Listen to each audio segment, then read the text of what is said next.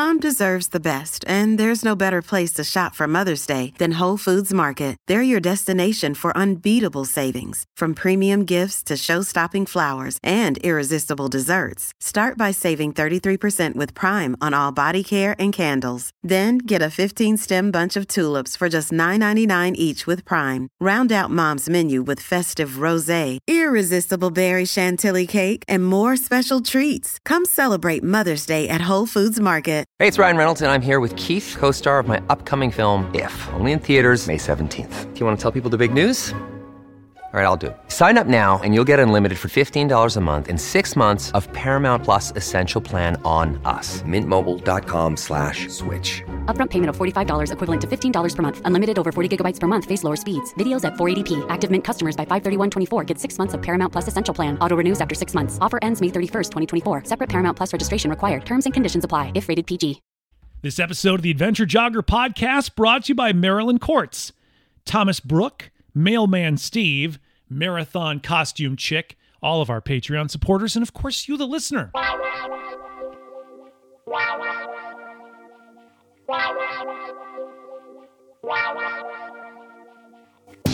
The Adventure Jogger, a podcast about trail and ultra running. Meet fascinating runners from the front, middle, and back of the pack, sharing inspiring and funny stories about life and running. Running should be fun, and so should running podcasts. I'm your host, Ryan Pluckelman, and this is the Adventure Jogger. Jonas, welcome to the Adventure Jogger. Thanks for joining me. Hi, Ryan. A big pleasure to be part of it. I saw what you did.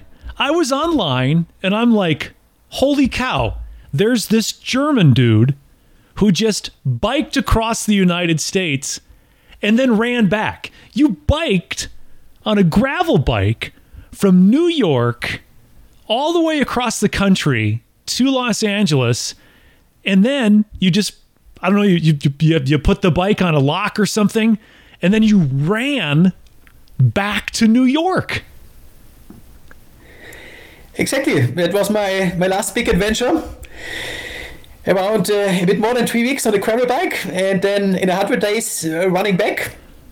One ultra marathon every day. And the New York Marathon to finish it off. What fantastic adventure. Absolutely crazy adventure. What was the idea behind this? Why the heck did you want to ride a bike across the United States and then run back to where you're biked from? Well, I'm a professional adventurer, so that's my job since 2017. I did first different cycling world records, always crossing continents, like the Pan America from Alaska to Argentina or across Africa. And then I did a triathlon around the world during the pandemic. So 120 times Ironman distance around the world. And during that project, my original plan was to run across the US, but I couldn't get in due to the pandemic and border closures. Yeah. And in the end, I went across Mexico. And which was fantastic because I became a national celebrity as a German Forrest Gump, a pretty crazy story. But so I still had this unfinished business running across the US. And I didn't just want to run across because other people have done it before. I wanted to do something unique. So I thought, well, let's do a double crossing. Which I think are you the first person to ever bike and then run back? As far as I know, at least unsupported as I have done it, carrying my luggage, I'm pretty sure I'm the first person. Unsupported. I noticed you had this wonderful, it almost looked like a baby carrier that you would strap across your waist when you were running back. You were carrying nearly everything you needed. Yes, I carried everything I needed. And it actually was a baby stroller. There's a company called Kid Runner. They made them, and I just used it for something different, for carrying my own luggage. And there was a tent and a sleeping bag and another pair of shoes and everything inside. And plenty of food, I'm sure. Let's take a step back for a minute. You are in Germany and all over the world famous for doing extreme endurance events. You said you biked from Alaska all the way to Tierra del Fuego. So you did the Pan America. You've done the triathlons. Let's go back before that started. What was the moment when you, Jonas, decided, I'm going to enter a world of ridiculous endurance challenges. Where were you at in your life, and what made you move in that direction? Well, I did sports, a lot of sports and adventures all my life. My grandfather, for example, was a snake hunter in Africa, so it's a little bit also a family tradition. And during high school, during university, actually, I had a lot of time but no money, and I wanted to see the world, so I thought, let's do it on the bike, and I cycled once around the world. That wasn't a record, that was like normal speed, maybe 70, 80 miles a day on average. Yeah. And afterwards, I had got this idea or this dream to combine endurance with adventure. Yeah. And when you do that, you arrive at the question, how fast can you cross a continent as a cyclist? And that's what I started doing. And after setting 4 cycling world records, I thought, well, let's try something new. Let's go for a triathlon. I did a triathlon around the world, and now, especially cycling and running are my 2 main disciplines. Was cycling first, like the first love of your endurance life? Yes. First cycling and running. I always did running also for training, especially in winter or when you have little time, you're traveling, then you have your running shoes with you. But by now I'm also very much in love with running. You know, people always talk about the cross-training benefits of running and cycling, right? And I've heard this said a couple times. You'd be the expert on this, so you can settle this once and for all, Jonas. People have told me that running will help your biking, but biking will not help your running. I don't know if there's any scientific proof to that. You would be the person who can best answer that question. I very much disagree with that. It's too... It's not that black and white. I think, I'm not sure if there's this impression actually in English, but in German it does exist. What I wanted to say, it's not that straightforward. Let's say, call it like that. Yeah. Running definitely helps your cycling. It doesn't make you, if you just run, it doesn't mean you are a strong cyclist. But running is a fantastic way to train your base endurance. So if I'm training for a cycling competition and I have during a weekday I have just 1 hour of time, running an hour is actually more efficient than cycling. It just can't be only running. It can be running to put it into your training a little bit, does help. But the other way around, I always struggle after like cycling across the country. The first marathons, they are very painful because it's different muscles. Yeah. So in that sense, for your muscles, it probably doesn't help that much. But if you are a very strong cyclist, that means you have an insanely good endurance. And that means, well, you have to adapt your muscles a little bit, but then you are a very good endurance runner. So yes, put some cycling into your training, and I'm sure at least it helps the endurance part of the running. Because I mostly talk to ultra runners, Jonas. You're the first like ultra multi-sport athlete that I've talked to. And there is this kind of thing with runners, and you probably know this, hanging around lots of runners. I just run. Not going to lift weights. Cross training's a dirty word. Throwing cycling in every once in a while or even once a week or something, if you take one of your run days and replace it with cycling, do you think that would be an advantage to a runner, or would it be just kind of even? Well, it depends what exactly you are training for. What I want to say is, if you are an ultra runner and you do nothing else in terms of sports, you are a very good runner, but your body is very, very focused on one thing. That means you have some strong muscles and you may have some very weak muscles. If you do different sports, especially core strengthening, that actually is very, very useful for a lot of different sports. If you are a strong cyclist, that usually means you have a lot of muscles around your knee, and that does definitely prevent injury, especially in the long run. So the thing is, if you prepare for your marathon best time, I would probably, with limited time, stick to running in the month before the event. Yeah. If you say, you are an ultra runner and you want to do that for the next 30 years, if you, in your average training, do some cycling and some kind of different sports to not have a body that's just focused on running, you will probably be less likely to have injuries. So biking can help injury-proof your body. Yes. And it still strengthens your endurance. It definitely. So especially I would probably say it like this: if that's valid for every sports. In summer before the event, focus on the right discipline. In winter, do different things. Do different things in winter. Not just, but in winter, if you go cycling once a week, I think it's perfect. It's seasons, and I've heard people talk about that before, where it's like, especially if you're living in a part of the United States, and I'm sure you hit parts like this when you were on your epic journey back and forth.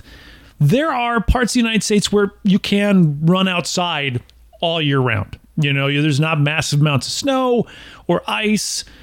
But it seems like those runners who are out west and that are in climates that see a lot of snow, and those athletes have to adjust and switch to ski mountaineering or something else in the winter, and then they've got like 3 months where they focus on another sport, and then they come back to running when the snow melts. It seems like they, for whatever reason, you can always say the mountains as well, the terrain, there seems to be stronger runners that are at least having multiple disciplines in their training. Absolutely. And now there's also one thing that cross country skiing is actually fantastic for the entire body. Yeah. And there's one thing, because I say always, and there's actually kind of also some proof if you look at the physiological values of different athletes. There are very, very few disciplines that can beat an endurance cyclist, because if you train for a marathon or for an ultra run, the training hours you put in per week are still really, really low compared to a cyclist. Mm-hmm. Because you will not run 8 hours a day very often. Right. You do that in your race, and that's probably it. Right. You train maybe 2 hours as a long one, or max 3 hours, most people, and that's absolute max.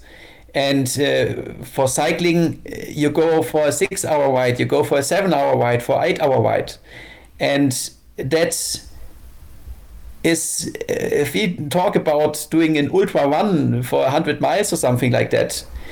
You can simply running not get your body used to run 10-hour plus that often, because you just won't run 10-hour plus a day very often. Right. But if you cycle 10-hour plus sometimes, you still get used to doing sports 10 hours a day, and that will help.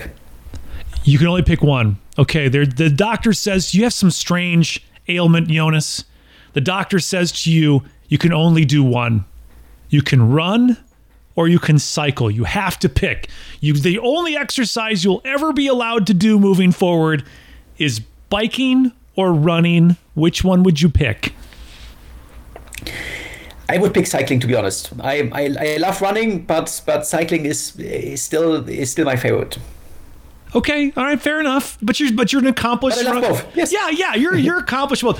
Which discipline has the stranger clothes?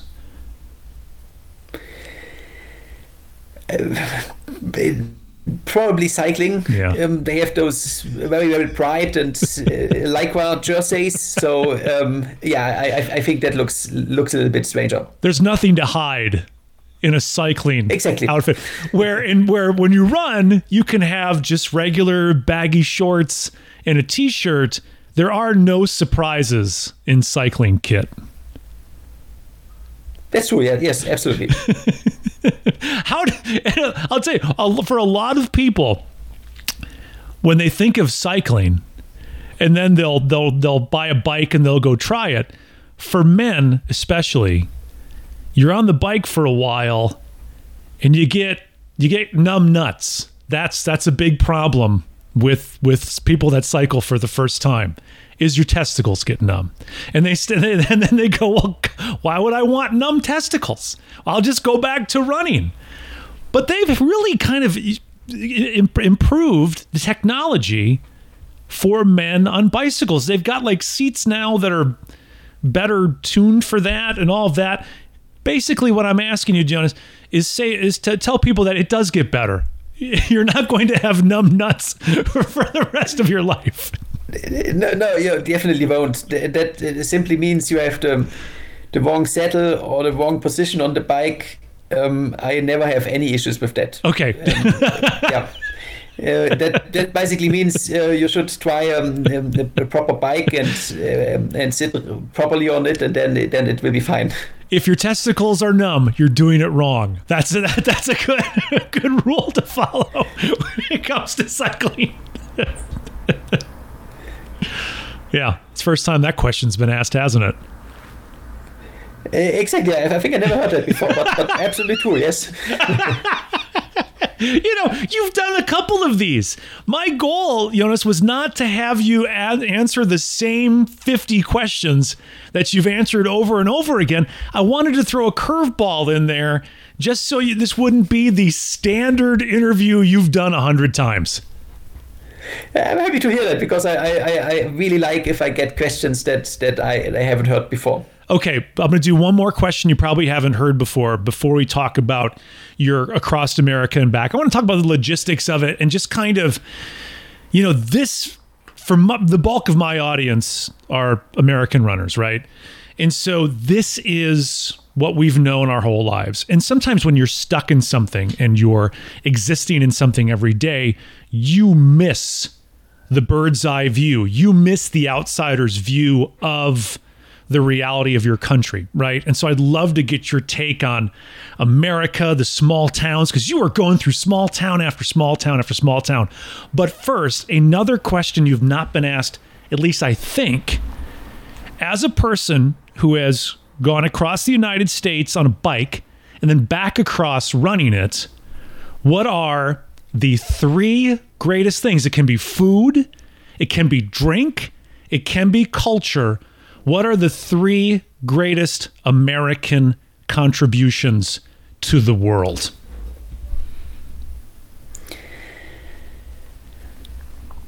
That's indeed a question I never had before. That's 2 in a row. That's pardon? That's 2 in a row. I got you 2 questions. Exactly, yes. That's absolutely true. I will just say it's definitely not food.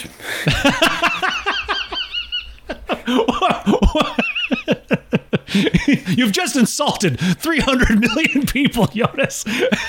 I think you're pretty famous, at least in Europe, for that. It's not like Italy. Let's say it like this. Especially in small town America, that's a quite big challenge actually to find proper nutrition. Every runner will understand that. Wait a minute! You're telling me you didn't go to Subway and get a foot-long meatball sub every time? I did, of course. Many times, but it was still a big challenge. But you asked me about the big contributions and the things I really loved. And to be honest, it's this can-do mentality that people only have to that degree in America. Mm-hmm. And that means a lot of people are like entrepreneurs. Shit happens. It's you just do it. Mm-hmm. And I love this. I feel like running. Well, I run. I have a business idea, a dream, and I do it. And I may fail, but then I set up again. And that's of course not valid for everybody in the US. Right.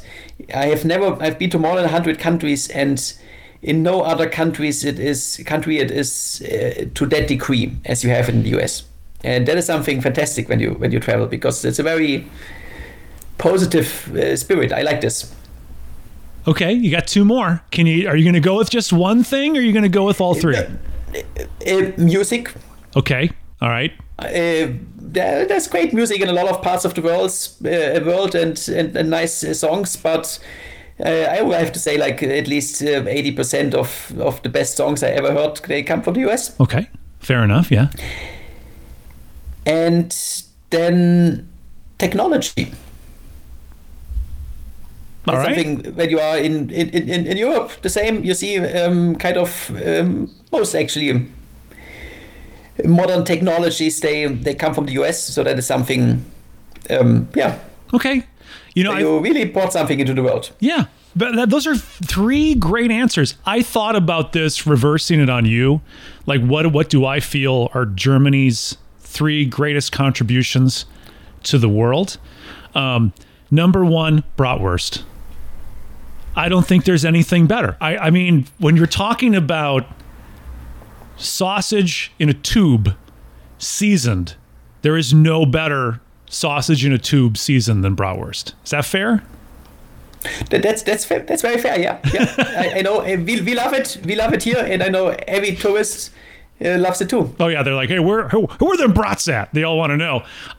Number two, I'm not going to say just beer because I don't think it's fair, and people can say it came from other places. But I had never been I'd never known about this type of beer until a German friend introduced it to me.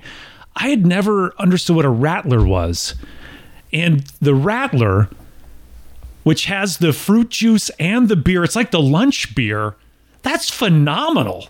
That is fantastic. Why is that not on every shelf in America? Because it sounds like something we would love. Absolutely true. It is something, especially after sports, that is so good to drink. Mm-hmm. It's even you could drink it. You could drink it in summer when it's hot in the middle of your run, and it's still fine. I love it. I drink it a lot in Germany. And I have never found it in a good one in any other country in the world. Yeah. I had one in a German restaurant. They said the brand that they had, they said they imported from Germany. It was absolutely fantastic. So I've got bratwurst, I've got Radlers, and the last one, a great contribution that Germany has given to the world, the Volkswagen Golf GTI, one of the greatest cars ever made. Thanks. Yeah, we are also very proud on those. As you should be. I'd be very proud. If I came up with the GTI, I'd be very proud of that as well. So, fair enough. We appreciate each other's culture here for a moment. You did bring up food, and you did say you did not want to say food as one of America's great contributions to the world. As a German, making your way across America and back, going through small towns where, guess what? They don't have a whole lot of food options for you as you're eating out of gas stations and various fast food restaurants. What was your least favorite meal on your journey across America? Well, let's say it like this. In bigger cities, you have a lot of variety. Yes. Mexican food, for example, I absolutely love. But in small town America, especially in the Midwest, but anyway, in a lot of places, you can choose between a burger, pizza,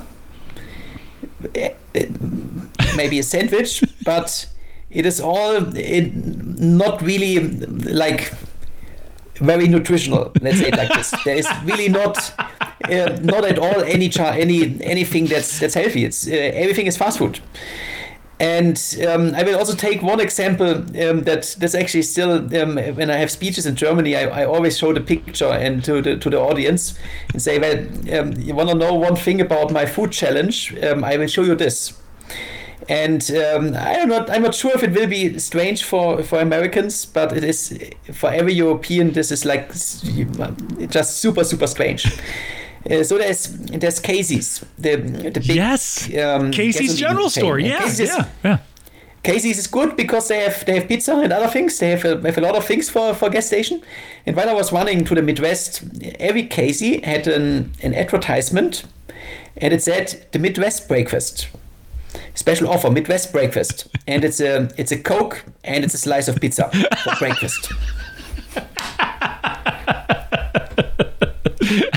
How many Midwest breakfasts did you enjoy when you were in the Midwest?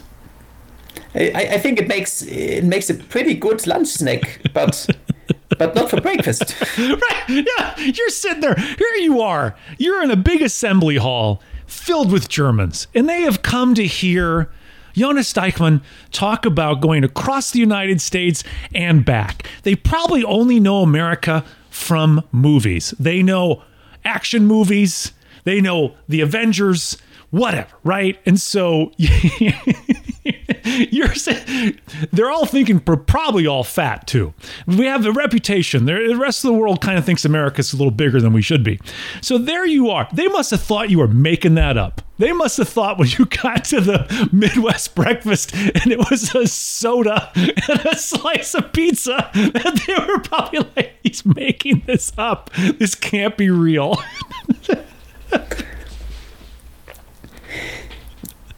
But it is real, and it's super funny. It is super funny if you tell it in Europe. At the end, people are giving reviews of your speech, and they're like, "It was pretty inspiring." But I think that American the Midwest breakfast thing was a joke. And no, you're right. Breakfast, a slice of pizza, and a soda. All right, let's talk about the planning to self. I mean, this is self-supported. So this is not, you are not going to have people dropping things off for you. And you have to have everything you need, especially when it comes to the cycling part of things. There is things on the bike that can break, right? You're taking a bike, and you took a gravel bike across the United States, and so you weren't on these smooth paved roads. You were on a lot of gravel roads, and you were off-road in some places. How did you prepare for, carrying, and it's not like you can put everything you need on a bike. I mean, you had limited space. How did you plan and figure out how to get the bike ready to go across the United States with so many unknowns? Like, you could go crazy planning for, do I need an extra one of these? How many inner tubes do I need? All this stuff. How did you plan that leg of the trip? Well, I have cycled to more than 100 countries and more than 500,000 of kilometers in my life. Yeah. So I pretty much know what I need in terms of spares and everything. And the US it has longer distances than you have in Europe. But it's still a country where the infrastructure for bikes is relatively good. So at least in every few, it depends on the region. In Colorado, also the small towns, you have a bike shop. But also in states where there's not much that cycling, not that popular, you will still have in every a little bit larger city, you will have a bike shop with decent spares and a decent mechanic. So that's really not that big of an issue. The route planning, I have an app which is called Komoot, and with that I can easily plan a nice route. And then I calculate my daily distances and make a kind of a schedule. I get my tent and everything ready, and then I set off. And a lot of things I actually figure out on the way. So I have a plan, but I'm always willing to adapt. So you've got a couple of inner tubes, I'm sure, spare. And if you find that you're having to use one, well, then the next time you're in a city, you can resupply those emergency supplies to keep the bike going. Exactly. So I also want to be light with everything. I don't want to carry too much. And if you have infrastructure, especially on the cycling, it's actually easier than on the running because distances are smaller. Yeah. If you do 200k a day, then you have more supermarkets and everything than if you do 350 a day. I didn't have that many issues in terms of logistics on the cycling leg. Okay. Favorite part of the country on the cycling route? The Colorado River. So I had a lot of wonderful places like the Rocky Mountains, the Mojave Desert, but my favorite place is actually in Colorado, going down from like high up in the Rocky Mountains onto the Colorado River with this canyon and everything. Magical. Yeah, beautiful, I'm sure. And the thing is, you see it in if you were to drive, you wouldn't be able to see the things, the scenery, the countryside, as intimately as you do when you're cycling, even more so when you're running. Even when you're cycling, you're moving at a nice clip. You're doing 20 miles an hour, whatever, more than, give or take. But when you're running, boy, you are really immersed in the scenery at that point, because you're moving at 4 miles an hour, 5 miles an hour, and there you are seeing that constantly. Absolutely. It's a wonderful way to see a country and experience. And cycling and running have a different intensity in that. I mean, in cycling, you see more things every day, but in running, you get I take the example when I cycled across the Midwest, especially in Nebraska, it is pretty much like landscape-wise like Kansas. It's a straight and flat road through the fields where not many things happen. And on the bike, I didn't really get this feeling how big it is. Yeah. Compared for European, the thing is, everything is huge in America. Right. And we have fields, but you cycle through, and a few minutes later you're out of it. Mm-hmm. And that is very different in the US. But cycling, you still in 2 days you are across Nebraska, and then you can see the Rocky Mountains. And running across Kansas is like just. It's not 2 days. It's 2 days and nothing has changed. So you really get this feeling for the size of the country and also the local people and everything, the culture. You get it in a more intense way. I did notice your route. You went further north on your cycling route out, and then you came kind of a little. But it wasn't. I'm not saying you went too far south. They were all within maybe 100 miles of each other, your route. But you went through the middle of the United States, but it wasn't the same route out and the same route back. It must have been nice as you were running. Was there a point, because here you'd seen it all cycling, right? You just crossed the United States powered by yourself on a bike, and then you get off the bike, you hop, you put your running shoes on and you attach your baby stroller, and you're running across the United States. There probably was a lot of wonderful moments in that run that maybe you hadn't noticed or anticipated on the bike, because you were moving so much faster, where in the run you were, like you said, you're not going through the fields, okay, I'm done, I'm out of it. You're in the fields for 3 straight days. Exactly, it's a very different experience, and there are moments where you're just fast on the bike, and on the one you experience this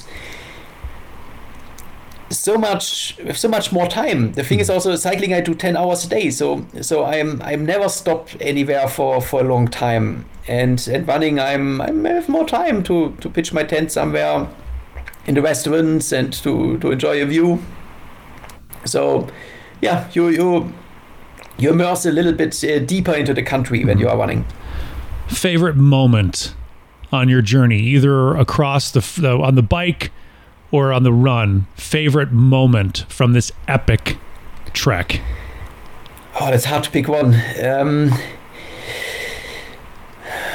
I would say sunrise in the Mojave Desert on the run. Good choice. I think it's solid, beautiful scenery. A lot of people take pictures of that. People have that as a photograph in their house somewhere. Even though if they've not been to the Mojave Desert, you will see people that have that either on their screensaver photo somewhere. You were actually there. Exactly. That's like I was there during the heat wave last summer. Mm-hmm. So it was like more than 50 degrees Celsius. That must be more than 110, more than 115 Fahrenheit. It's insanely hot and merciless. But at sunrise and at sunset, it is one of the most beautiful places on Earth. Absolutely. What a great thing to see.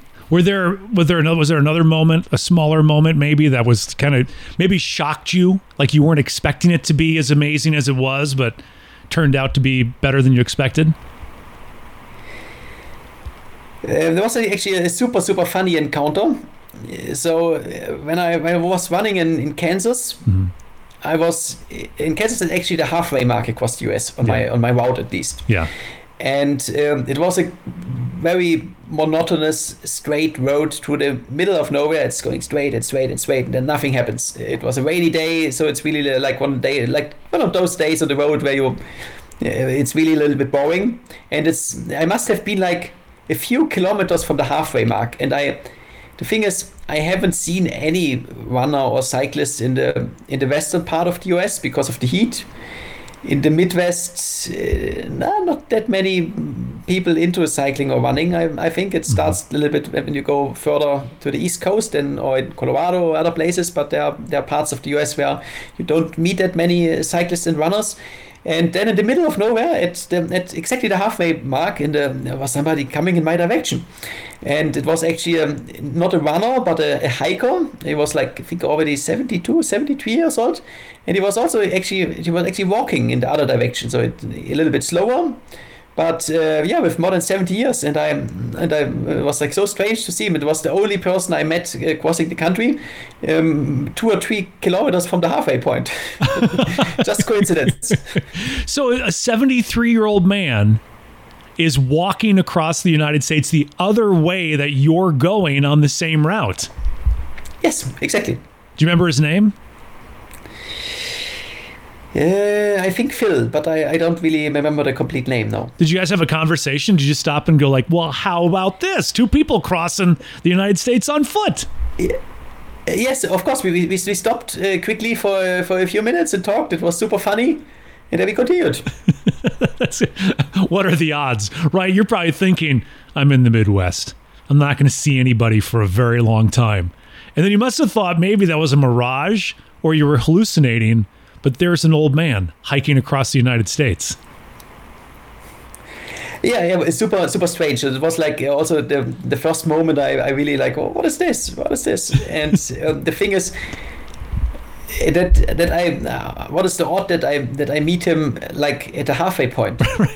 Right. What are the odds? Right. Here you are near the halfway point in the United States, and you finally see somebody out there on the road. Is there a kind of romanticism about doing like trekking across the United States and Europe, because so many people do come here and try it? Is it something that people are very interested in, and it's kind of like a neat thing? I know some people do it, also cycling across the US.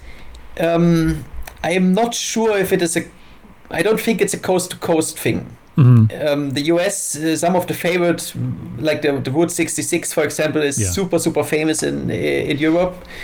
And I think in terms of road trips, be it running, cycling, or motorbiking or whatever, the western part of the US is super famous. Mm-hmm. And then things like the Pacific Crest Trail or also the Tour Divide are things we do know that though in Europe.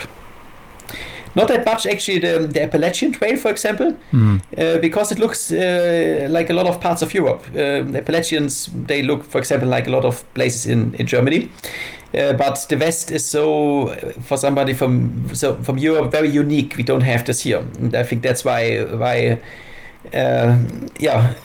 people have kind of this in mind. And it's also from like the movies and everything. If you think about the road trip, where's the road trip? It's somewhere in Nevada or Arizona or Utah. This is where the images of a road trip come to your mind. That's interesting, because when you said that it's like the Appalachian Trail, it's like because it's like it looks like what we have, but out west it doesn't look like what you have, and so there's more of a draw to this foreign landscape, this different romanticized landscape of the western United States. And you're like, Appalachia could be Bavaria, you know? Exactly. I'm not saying it's not nice. Right. That's not what I'm saying. I'm just saying if you fly across an ocean, you don't fly there to see something that looks kind of similar like what you have at home. Right. You fly there to see something unique, something that's different. I remember years ago when I flew into Austria, and I'm originally from the state of Wisconsin. You know, I spent some time in Austria and Germany, and I was reminded so much of home because of the landscape looked so familiar. And I was like, well, this makes perfect sense why so many Germans immigrated to the United States and moved to the Midwest in the Wisconsin, Milwaukee area, because it looks so similar to what I saw there. Landscapes are the same. Trees are not exactly the same, but similar. So yeah, you're right. You want to see something just a little bit different. I do think if your book is called Crossing America, you've got a film as well called Trans-America Twice. I do think, and with all the lectures you're giving and the speeches that you're doing, you may create a new form of American tourism. So much is people going out west, people going on the East Coast. I think we're going to see a huge uptake in European tourists going to the Midwest so they too can experience the Midwest breakfast. I'm not so sure actually. I think actually the images and everything I have in my book about the West and the Midwest. Maybe some are choosing the Midwest, but I think most go for the other option. Please, if you are a European and you do go to the Midwest, please go to a Casey's General Store. Please have the Midwest breakfast. Take a photo, put it on Instagram, and tag Jonas in that picture so we can give him credit for starting. And the next thing you know, you're going to be like, Casey's General Store, which has 100% of their stores in the Midwest, has now branched out because of a man's trek across the United States. There's so much demand. They're making a Casey's General Store in Germany. That'll be one. So you too can have the Midwest breakfast from the comfort of your own country.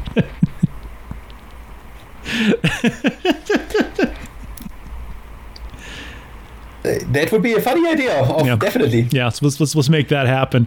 What did you learn about yourself in that trek across the United States and back? That's not an easy feat. That's a lot of time moving on your own 2 feet or with the power of your legs. What did you learn about yourself in that time? Yeah, well, I have to say, it's not my first big journey like that, yeah. So I already know a lot of things for me. But what I always learn is, especially if I do different disciplines, not just cycling, but also running, for example, I learned that there's always better days are always coming. If I have a low point, if things are painful, better times are coming, and I always believe in that. So as long as the mindset is positive and you can recover from everything. Mm-hmm. That's a good mindset to have. Was there something like a misconception maybe you had about the United States that you found to not be true, spending so much time on foot in the country? Well, the thing is, I'm pretty sure Europeans know more about the US than the other way around in general, simply due to the fact that you have US is so present in movies and books in the news. So every European will know the president of the US, but the other way around, probably not. You know what I mean? So it's simply way more present in Europe because it's just such a big country, also the US. And the thing that I really learned during that trip is everything, all the stereotypes and all the images and everything, all the movies and what people in Europe think about the US, it is all true, but only for some parts. The US has everything. Absolutely everything. You cannot compare one state with another one.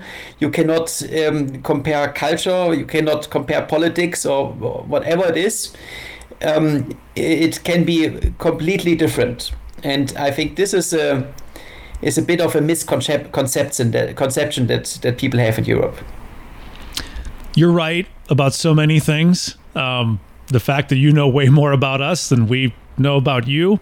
I'm so happy you did not ask me who the current chancellor of Germany is, because I probably would have got that wrong.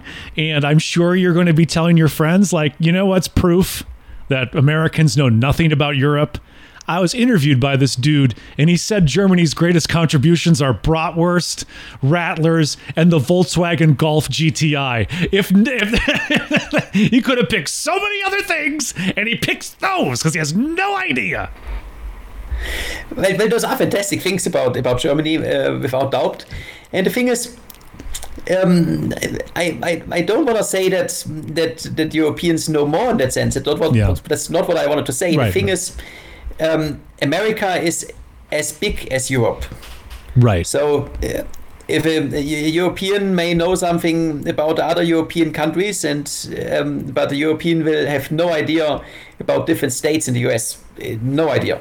And the US is so big. If you know about different parts of the US, that's basically the same if I know something about Spain and France. So it's simply due to the size also, the focus on media and everything, it's simply less international because you have everything there. Is your chancellor still Angela Merkel? Actually not. That's has been a few years. Damn it! It's not Helmut Kohl either. That guy's probably dead at this point. That's like more than 20 years back, but damn. He was there for a long time.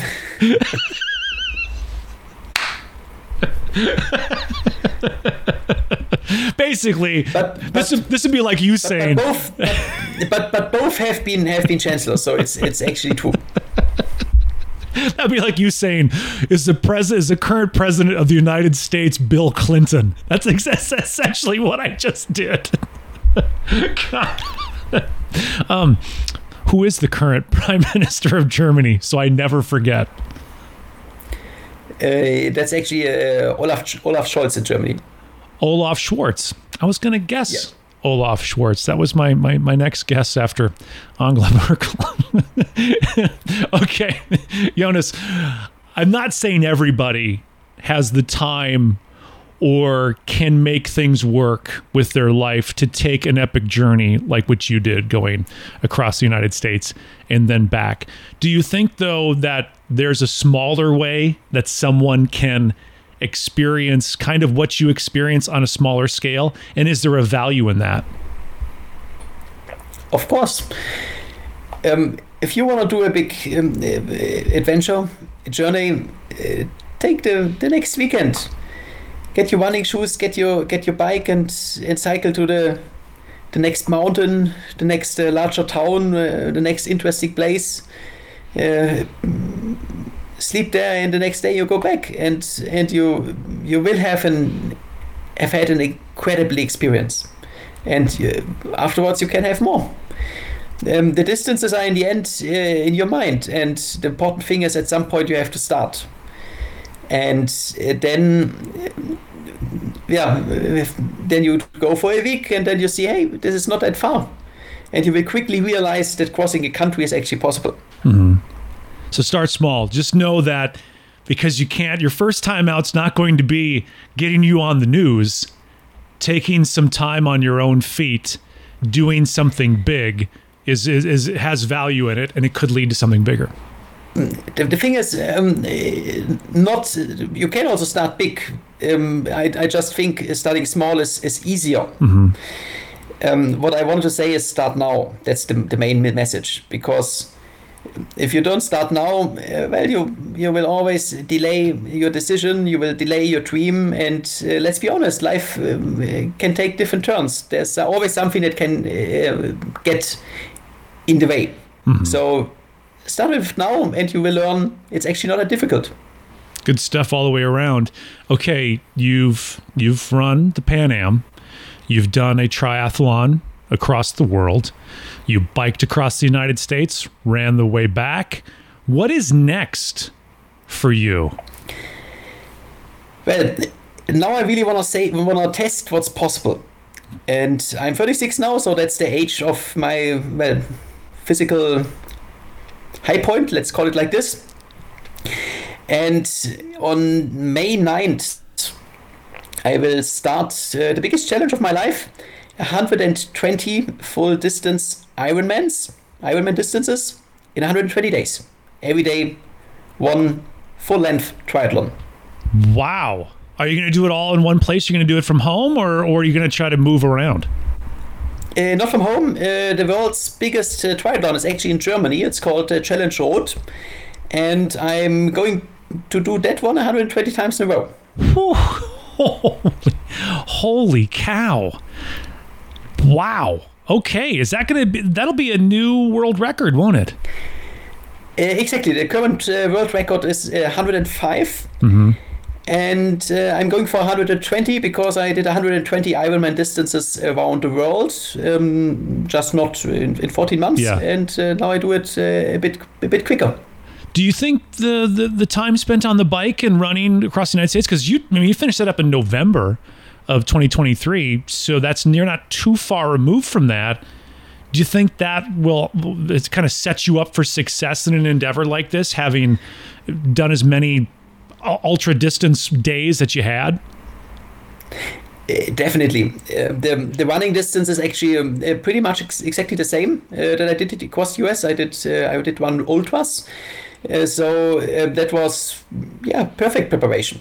And now swimming is the shortest discipline. So with this, the US project was actually already also as a training for my new challenge. Mm-hmm.